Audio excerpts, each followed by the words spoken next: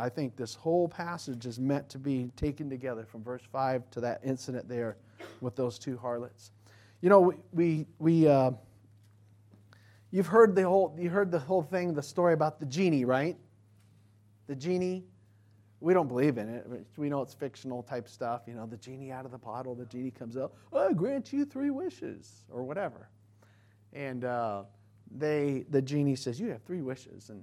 And when I was a kid, I said, what would I wish for? At first, I'd wish for a car. Then I'd wish for a lot of money. And my 3rd wish, I'd wish for 10 more wishes. You know. And so I used to think of stuff like, what would you say if a genie gave you a wish? You know, how about 1 wish?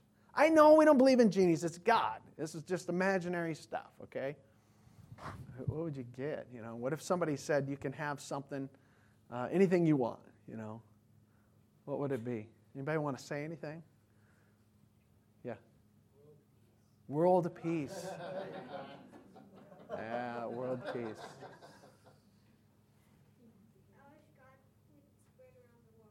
Spread God's word? Yeah, good. Good. Good. Anybody else? All right. I wish that all my past mistakes could have been nullified. Nullified, yeah. Yeah. We know they're forgiven, but it's hard to undo maybe some of the corrections, yeah. Amen. That's right. That's right.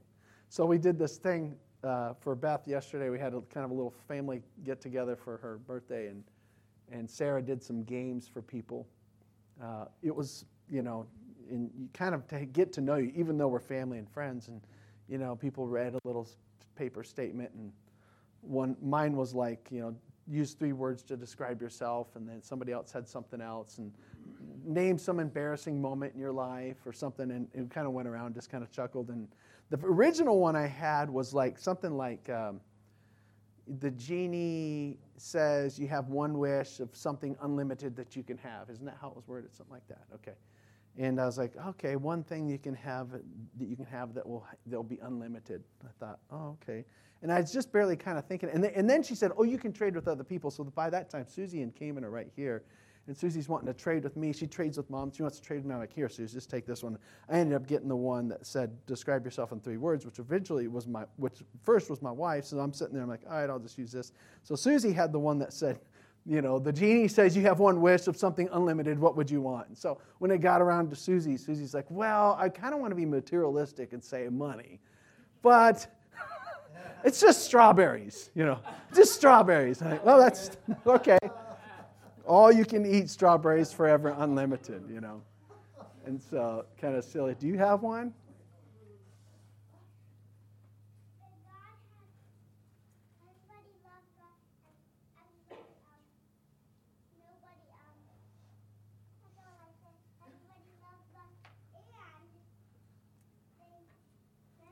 Our kids are out spiritualing us tonight. Man. World peace, everybody gets saved, the gospel, and we're all like, go want some more money, you know.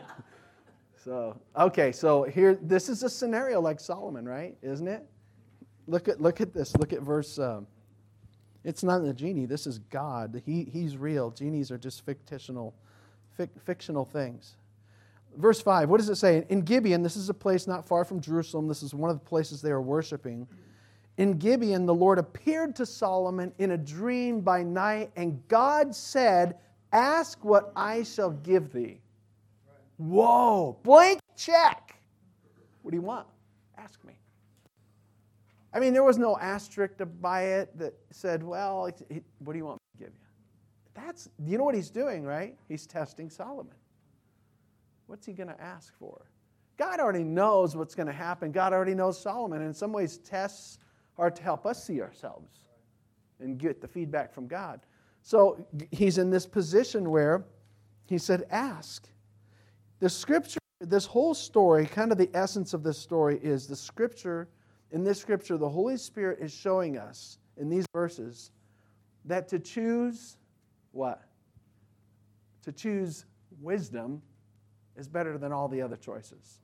That's really what it's saying. Again, the scripture teaches, the Holy Spirit is showing us by example in this whole prayer scenario and the proof of his wisdom scenario, the Holy Spirit is showing us that if we were to have a scenario where God says, what do you want? You know, provide that we're already a believer, we're already saved, anything you want. that saying, I need wisdom is one of the best things you can say, ask of God, above wealth and popularity. That's the intent of this passage. And it's not only the intent of this passage. We could run to, I'll give you the references, Proverbs 3:13, Proverbs 8:11, Proverbs 16:16, Ecclesiastes 9. There's several other passages in the Proverbs that say wisdom is what? Better than what? Rubies, diamonds, gold. Wisdom's better than strength. Wisdom's better than weapons of war, it says in Ecclesiastes. Wisdom's better. It's kind of like, it's better to have a guy who's maybe really, really wise with a bow and arrow than somebody maybe that's foolish and doesn't know how to use a modern weapon. It's saying that the know-how and perceptiveness and the right application of knowledge is better than some of those other things. It's better than, isn't it better to have for somebody who's wise and economical and thoughtful to have only $100 than somebody who's really rash and impulsive and self-centered to have $10,000? Yeah, it's better to have a guy who's wise with $100 than a person who's not wise with $1,000 or $10,000. That's the point. So here's how this plays out. We're going to look at 4 parts of this passage where Solomon is choosing wisdom, and the essence is God's saying we should want to choose wisdom above so many other things. Our points are, we'll just go ahead, I'll tell you them. The first one is we see the prayer for wisdom. The second thing, we'll see the praise of God for the wisdom he gets. Third thing, we'll see there's proof of his wisdom. That encompasses the bulk of that story about those 2 harlots. And then the last of all, we'll see that there was a product to his wisdom. All right? The prayer for wisdom is the first point. So here, remember, verse 5, in Gibeon, the Lord appeared to Solomon by night in a dream and said, ask what I shall give thee. And notice Solomon's reply. He's acknowledging God's mercy to him. He says, Lord, you have been so good to my dad and so good to me. You've shown us great mercy and truth and righteousness and uprightness of heart, according as my dad walked before thee. The end of the verse, he says that you have given him a son to sit on his throne as it is this day. He acknowledges that God has been good to him. So, in other words, God comes to him and says, what do you want? Anything you want. And he says, God, you've already been good to me. Isn't that neat? Whenever we go to God, it's like, I need so many things from God. Well, then go ahead and reply like Solomon. Well, first of all, God's already been good to me. I'm saved. I have a heartbeat. I probably got some clothes on and some loving people around me and some food. So, God, you've already been good to me. That's a good way to start. That's how he starts his prayer. He acknowledges God's mercy. Verse 7 and 8, he confesses his insufficiency. Look at verse 7 and 8. Now, O Lord my God, thou hast made me thy servant king instead of David my father. It's like Michael Jordan's son saying, hey, I got put on the Bulls in my dad's place. I don't even know Michael Jordan's son, but I'm confident he's not as good as him, although we heard a lot about him. It's like Solomon, look, you've put me on the throne in my dad's place. What shoes to fill there? See, we already think Solomon's great, but he's not great at this point. He's like, I'm just a little kid, man. Maybe he's had pimples and stuff. I don't know. Well, he's old enough to be married and have one child if you do a chronology of them. But he says, I just feel like a little kid.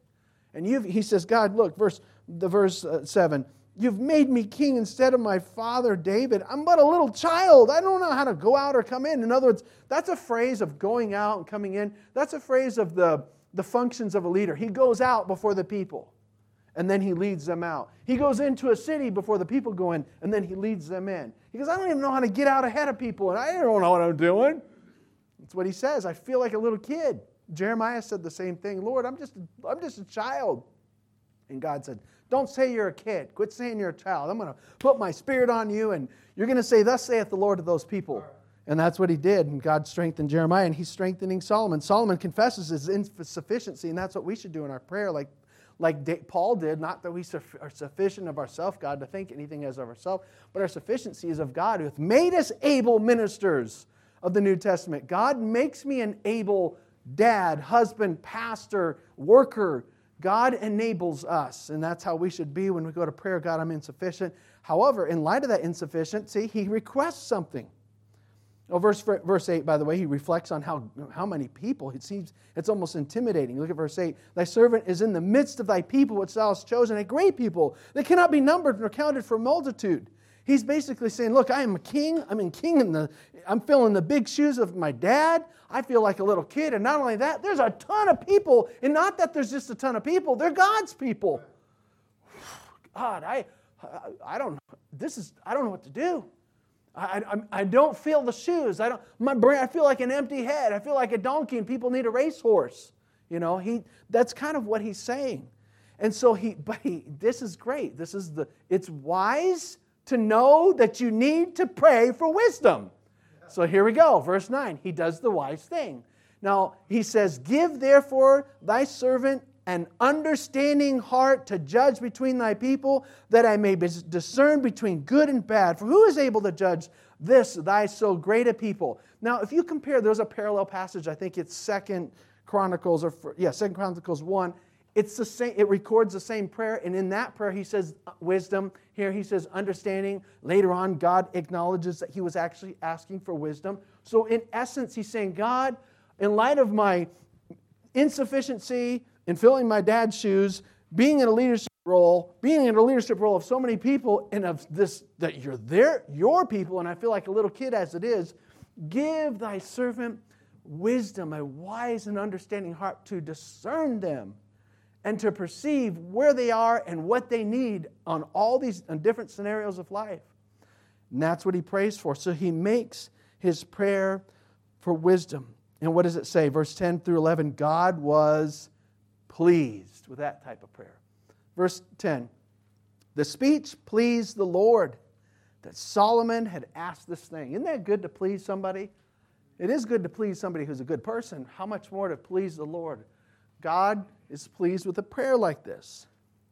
And then it goes on that God lavishes him with the answer. Look what it says, verse 11. Because thou hast asked this thing of me, and hast not asked for thyself long life, or riches for thyself, or the life of thine enemies, but hast asked for thyself understanding to discern judgment.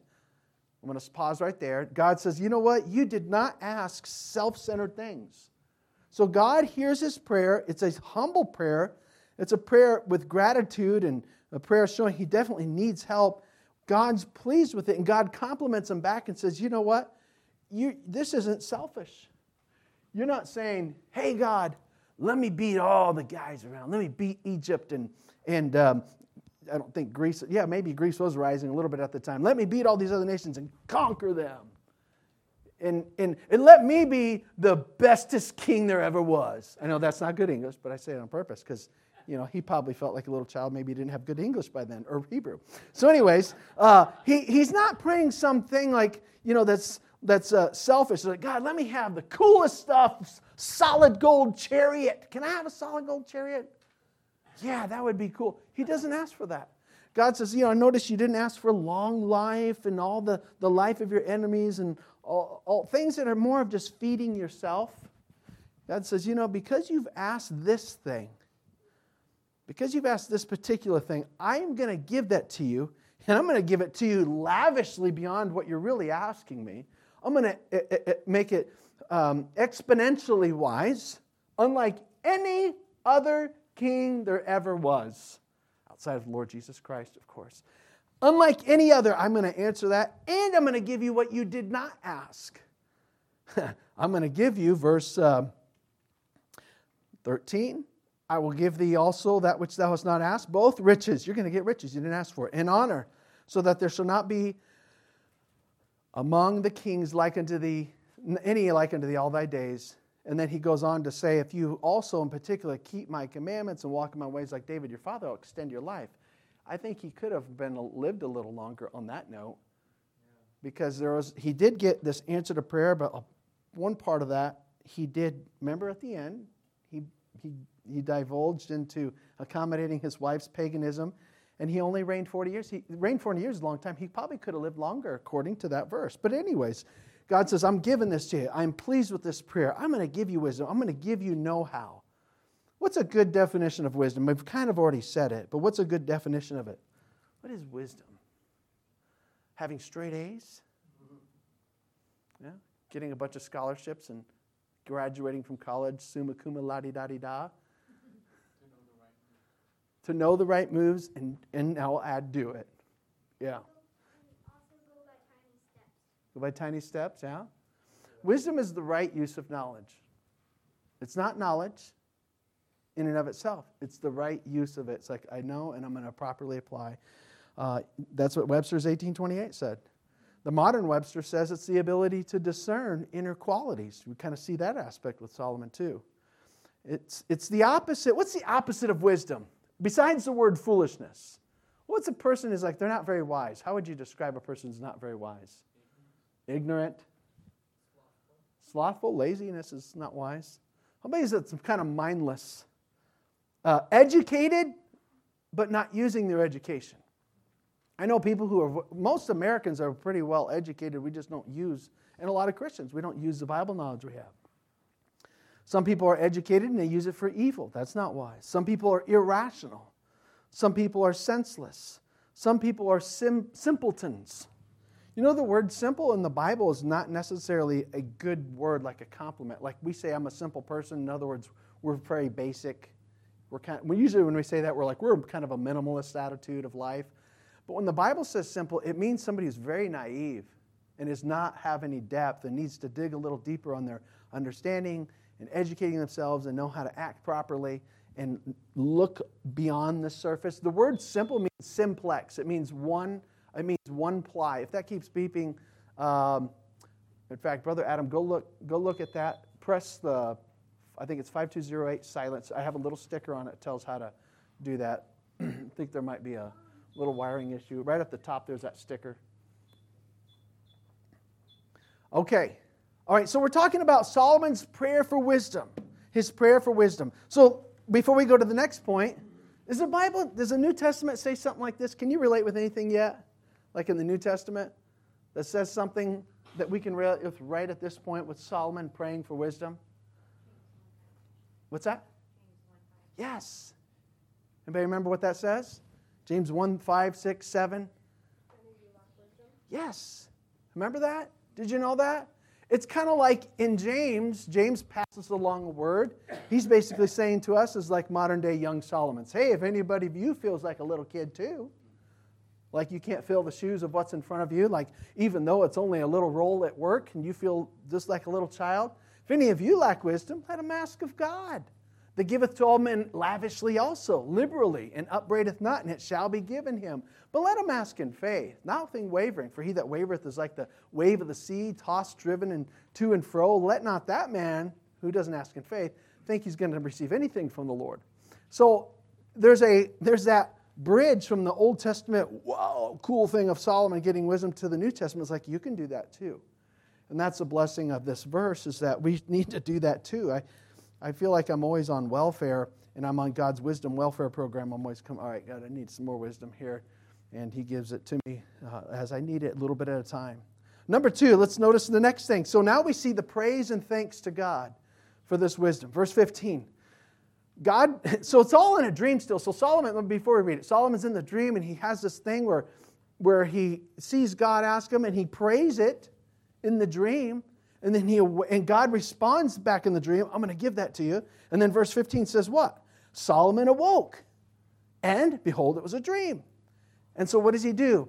He's responding as if this is already completely answered. He came to Jerusalem and stood before the ark of the covenant of the Lord. So now he's not just in Gibeon where there was just there was the brazen altar. He goes a little closer to where they haven't finished the temple yet. He goes to the ark of the covenant, and he offers up what? Burnt offerings and peace offerings, and made a feast to all his servants. What is he doing? He has this encounter with God, this prayer and this dream, and God responds back, basically assuring him he's going to have wisdom, and he's going to enable him to do this thing he feels insufficient for. He wakes from the dream. He leaves Gibeon, and he goes to Jerusalem, where the Ark of the Covenant it was, which represented God's law and God's presence, until the temple, of course, kind of encapsulated all that. And he offers up all these offerings and everything. What is he doing? He's saying thank you to God ahead of time. And he gives, let's have a feast. A lot of times these worship offerings were associated, they sometimes would eat as well. And he's like, let's have a feast. He's celebrating the fact that God's going to do it. God's going to do it here. See, look, Solomon doesn't know everything we know after this. We know the good and the bad after this. We know he becomes incredibly popular, world-renowned. He becomes an international attraction, Solomon becomes. He doesn't know that. He's just like, hey, God told me I'm going to be all right. And God told me He's going to give me incredible wisdom and some wealth. Boy, all right, I believe it. And he says, thank you, God. Praises the Lord for it. Worships the Lord through offering and through a feast. And he gives him that praise and worship he deserves. And so that's his thanks for it. So sometimes, I'm very, very kind of like real small comparison. I tend to do the same thing. Not that I'm making a feast, but I tend to do the same thing in moments for myself when I'm praying to God, asking for wisdom for something, and I get a sense where He's going to give me wisdom, or He already puts it in my mind, the answer. And even before He puts it in my mind, I'll say, God, thank you for that. I know you're going to give me the help. I know you're going to come through, and you're going to show me what the answer should be in the next 2 hours of such and such issue. Thank you, God, ahead of time. I'm trusting you. That's part of my asking in faith. And He does. And I thank Him for it. And so that's what Solomon did here. So let's go to the next point. This is number 3, the proof of wisdom. And here's more of a long dialogue here, but this is a really cool story. The proof of wisdom. So that's the point in showing this, by the way. When it goes from verse 15 to verse 16, it says, then. So what is it doing? It's saying, okay, this whole thing happened to Solomon, this dream, and he prayed, and God answered and said, you're going to get it, and he had this offering. And then here's what happened. See what it's doing? It's showing, look, this is proof that he got some wisdom from God. Here's what happened. Then came there 2 women that were harlots unto the king and stood before him. The one woman said, oh, my Lord, I and this woman dwell in one house, and I was delivered of a child. Now, so remember, we read this. She told the story. She says, look, this is, you know what? Okay, ahead of time, it's hard. It's hard if you have 2 women fussing. It's hard to manage that. But if you have 2 mommies fussing, that's hard too. And so maybe some of the men in his court were already like, oh no, we got 2 women coming, plus they're harlots. That complicates the thing. If they're still harlots, I mean, there could have been a death penalty thing going on. I don't know. But maybe this is the guys in the court like, oh my goodness, this is already happening in his administration. This is too early. These 2 women coming in. Nobody else could figure out. They're coming in. This is going to be embarrassing. So you have the 2 women come in, and Solomon listens. And the one woman says, listen, I had a baby, and I delivered the baby. The baby was mine. And 3 days later, this lady has her baby, and we're the only ones in the house. And one night, I wake up, and I notice that my baby's dead. And I realized that what had happened, I looked at the baby. I was going to breastfeed the baby. I thought, wait a minute, that's not my baby. And then she says, I looked over at this other lady's baby, and I thought, that's my baby right there. And this other lady is holding. And I realized that lady switched while I was sleeping. Because what had happened, that lady, after she had her baby, she must have been such a deep sleeper, she rolled over on and accidentally suffocated the baby, overlaid it. So she traded with me, and now I have this dead baby, and she has the living one, king, and the living one is mine. And this other lady who was lying says, no, but the dead is thine, and the living is mine. And she says, meow. Meow. Okay. She says, no. The living is mine, the dead is yours. And they went back and forth, and Solomon says, okay, so you say the dead is hers and the living is yours, and you say the living is yours and the dead is hers. Okay, so bring me a knife, Bring me a sword, I should say, not a knife. Sword, very dramatic. Yeah, I mean, think about that. He's asking for a sword. We know how the story is going to turn out. We've watched it. We've watched it in the scripture and read it. Can you imagine how people felt? Bring me a sword. And maybe one of the king's men was already holding the living baby. Hand me the baby. And maybe some of the court guys that were in with Solomon are like, oh my goodness, I don't think this guy does have wisdom. Oh, this is going to be ugly. I thought it was already going to be bad with the 2 women fussing, and now they're going to cut one in half. Oh my goodness. They were probably all on edge. Bring me a sword. So they bring him a sword. Probably one of his servants is holding the living baby. And maybe there was another servant holding the sword. And let's look at his language here. Bring me a sword. Where are we at?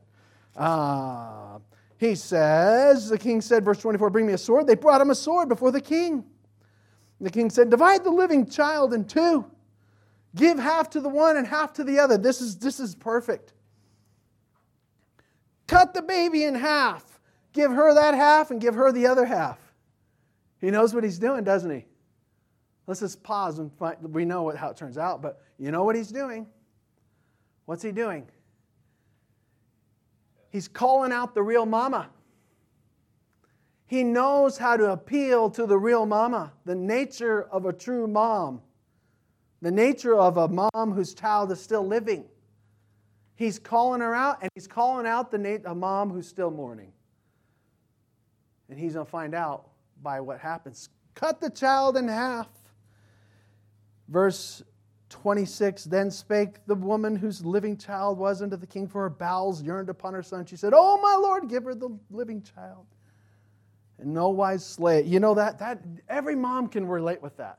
It's like, I have my baby, I'm fighting for my baby, and now somebody's going to kill my baby. The impulse is, no, give it over. Let it live. And she says, no, give the baby to her. Don't kill it in any wise. And this other one who's still in the bitterness of death and mournings wants somebody else to be equal with her. Says, no, let it not be mine nor thine. Let it die. Because she's got her sorrow too. And Solomon figured it out right quick. He said, all right, stop. Give her the baby. That's the real mom. And when that whole thing happens, so what's that? What's the point of that? The whole point is that it's a case in point. It's a moment where you say, does this guy really have wisdom? Oh, yeah. Oh, yeah. There it is right there. He prayed for it. He thanked God for it even before he had it. And here's this really on-edge situation where he displays it. And so the verse says, and all Israel, verse 28, all Israel heard of the judgment which the king had judged, and they feared the king, for they saw that the wisdom of God was in him to do judgment. So there was proof of his wisdom. Let me pause for a minute. We have still a little bit of time. So I'm not going to be in a scenario like this, you know. I don't think so, you know. But do you think God, let me ask you this, let's ask ourselves, do I think that God can show me how to discern life scenarios? Yeah. Yeah, I'm no King Solomon, but I'm a believer, and I'm just as valuable. I have the Holy Spirit in me. Do I think God can show me how to discern life scenarios, relationship situations, choices? I like it. This is kind of a little side here. You've heard me talk about George Washington Carver. Who knows who he is? Let me see if any of the teens or kids know. Teens or kids. Who's George Washington Carver? John, didn't you do a little paper on him? Okay. Did he start? Was that Booker T started it? I think, didn't he? And he worked with Booker T. Okay. Anybody know anything about particular kids about George Washington Carver? It's not the first president, okay? Right. Not that. All right, who else? What do you know about him? What stands out? Peanuts. Peanuts! Yeah. The maker of Skippy peanut butter. No, not really. Okay, so this is really cool. I wish after I'm like, man, I want to know more about this guy. This is really cool. So what he did was he popularized the use of, well, he popularized hundreds of uses of the peanut. Hundreds. I'm like, hundreds? I'm like, oh, there's peanuts. And then there's peanut butter, and there's crunchy peanut butter. And then oil, I'm like, what? I got about 3 or 4, Hundreds of uses. Well, it's true. And as a side, he also did the same for the sweet potato, the pecan, the soybean, cowpea, wild plum, and okra. He was in the South. He really helped with our economy in that sense of food uses. There's so much I want to tell you, but let me just tell you this. On January 21st, 1921, George Washington Carver addressed the United States House Ways and Means Committee on behalf of the United Peanut Growers Association on the use of peanuts to help improve the Southern economy. George expounded on the many potential uses of the peanut as a means to improve the Southern economy. Initially, they were only going to give him 10 minutes to speak, but after hearing him speak, they were so enthralled that the committee chairman finally said, "Go ahead, brother. Your time is unlimited. Keep talking." And they were fascinated with what he was describing on the use of the peanut. So he ended up speaking for 1 hour and 45 minutes, explaining the many food products that could be derived from the peanut. And he said, if you go to the first chapter of Genesis, we can interpret very clearly, I think, what God intended when he said, "Behold, I have given you every herb that bears seed. To you it shall be meat."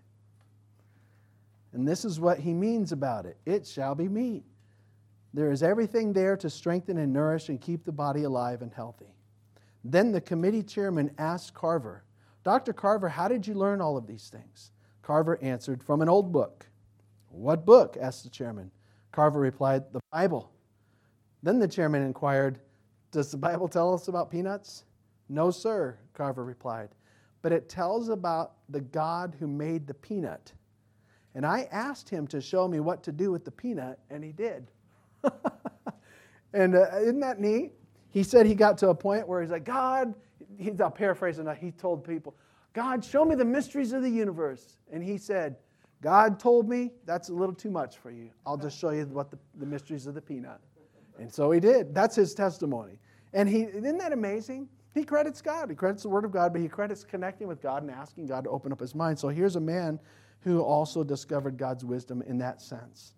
But let's go to the last part. We see the proof of his wisdom, but the last verse talks about the product of his wisdom. What does it produce? Verse 28, all Israel heard of the judgment which the king had judged, and they what? They feared the king.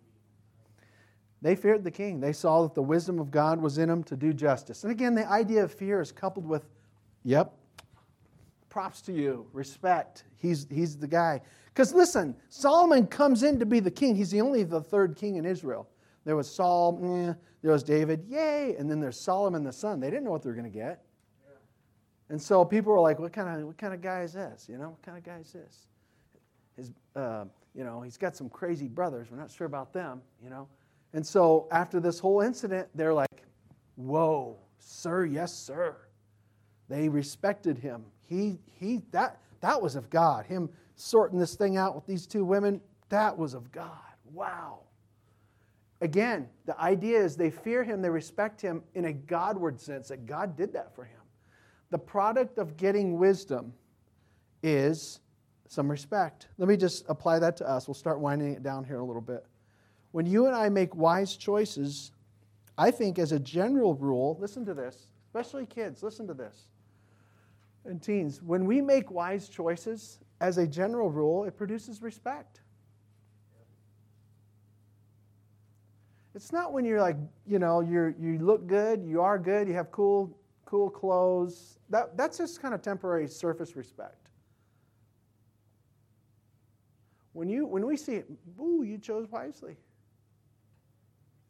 it produces respect from people. Wise choices will produce respect. Because sometimes people are like, oh man, I've heard young people, even some young adults say, nobody respects me. I just want some people to respect me, man. Well, you know what you got to do? Act respectable to be respected. And in particular, when people see that you make wise choices, that you don't just blow $100 in half a day. You think through it, you tithe, and you kind of like, well, I'm going to pay my bills. Do I owe anybody? And you, Or when there's a group of friends and everybody's doing one thing and it happens to be bad and there's pressure on you and an adult or somebody observing you sees that you avoid that and go not in the path of the wicked and avoid it and pass not by it. Like, that was wise. And you gain respect. John's working at Safeway and he's hoping for a little promotion or raise at some point. He's a little limited on the amount of hours and he's shown me that he's been acting and working respectably from my perspective, and I've been hearing a few compliments from his couple managers, the one in particular. I'm like, cool, keep being wise, John. Act respectable, be wise in your decisions, and you earn respect. Now, we're going to wind this down. What kind of wisdom in particular did Solomon get? Let's do a little quiz. What is, besides this scenario, what else was he?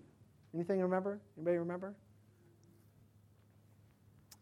Some of the things were like, he had judicial wisdom right here. Did you know he had some administrative wisdom? In the next chapter, he has all kinds of people assigned to, you're over the treasury, you're going to be my friend, you're over the military, you're over the Navy, and he's just like, he gets things really orderly. You're over the food. You know what's cool about Solomon? He has like all these people from each tribe that are assigned to bring him food. Ooh, it's really cool. Anyways, that's wise. Bring me some food. He's botanically wise. He knows about trees and flowers and fruits and things he speaks about. Zoological wisdom, chapter 4, verse 33. Fiscal economic wisdom. He was a capitalist in chapter 9, verses 26 to 28. Military wisdom, chapter 9, verse 26 to 27. He had a navy. He was an international attraction. But one of the areas that we see that he lacked wisdom in was what? What's that? Yeah, his personal relationships. And I just want to conclude on this one thing. It's good to have wisdom, but we need to keep it most acutely used, and I don't know how to say it, most applied right where our heart is and where our first relationships are. So in other words, I had Troy Carlson preach this passage one time at a men's thing, and he's like, how come Solomon's so wise and yet he blows it? And his theory was that Solomon was basically asking God for wisdom in the respect of everything except his family. He goes, maybe he should have asked it for his family. And that would have kept him out of trouble. And so I take this as, I want that too, but, I want it first of all in my interpersonal relationships and dealing with my wife wisely and my boys and my girls wisely in this church and let things go out from there. We need it and we can have it like Solomon.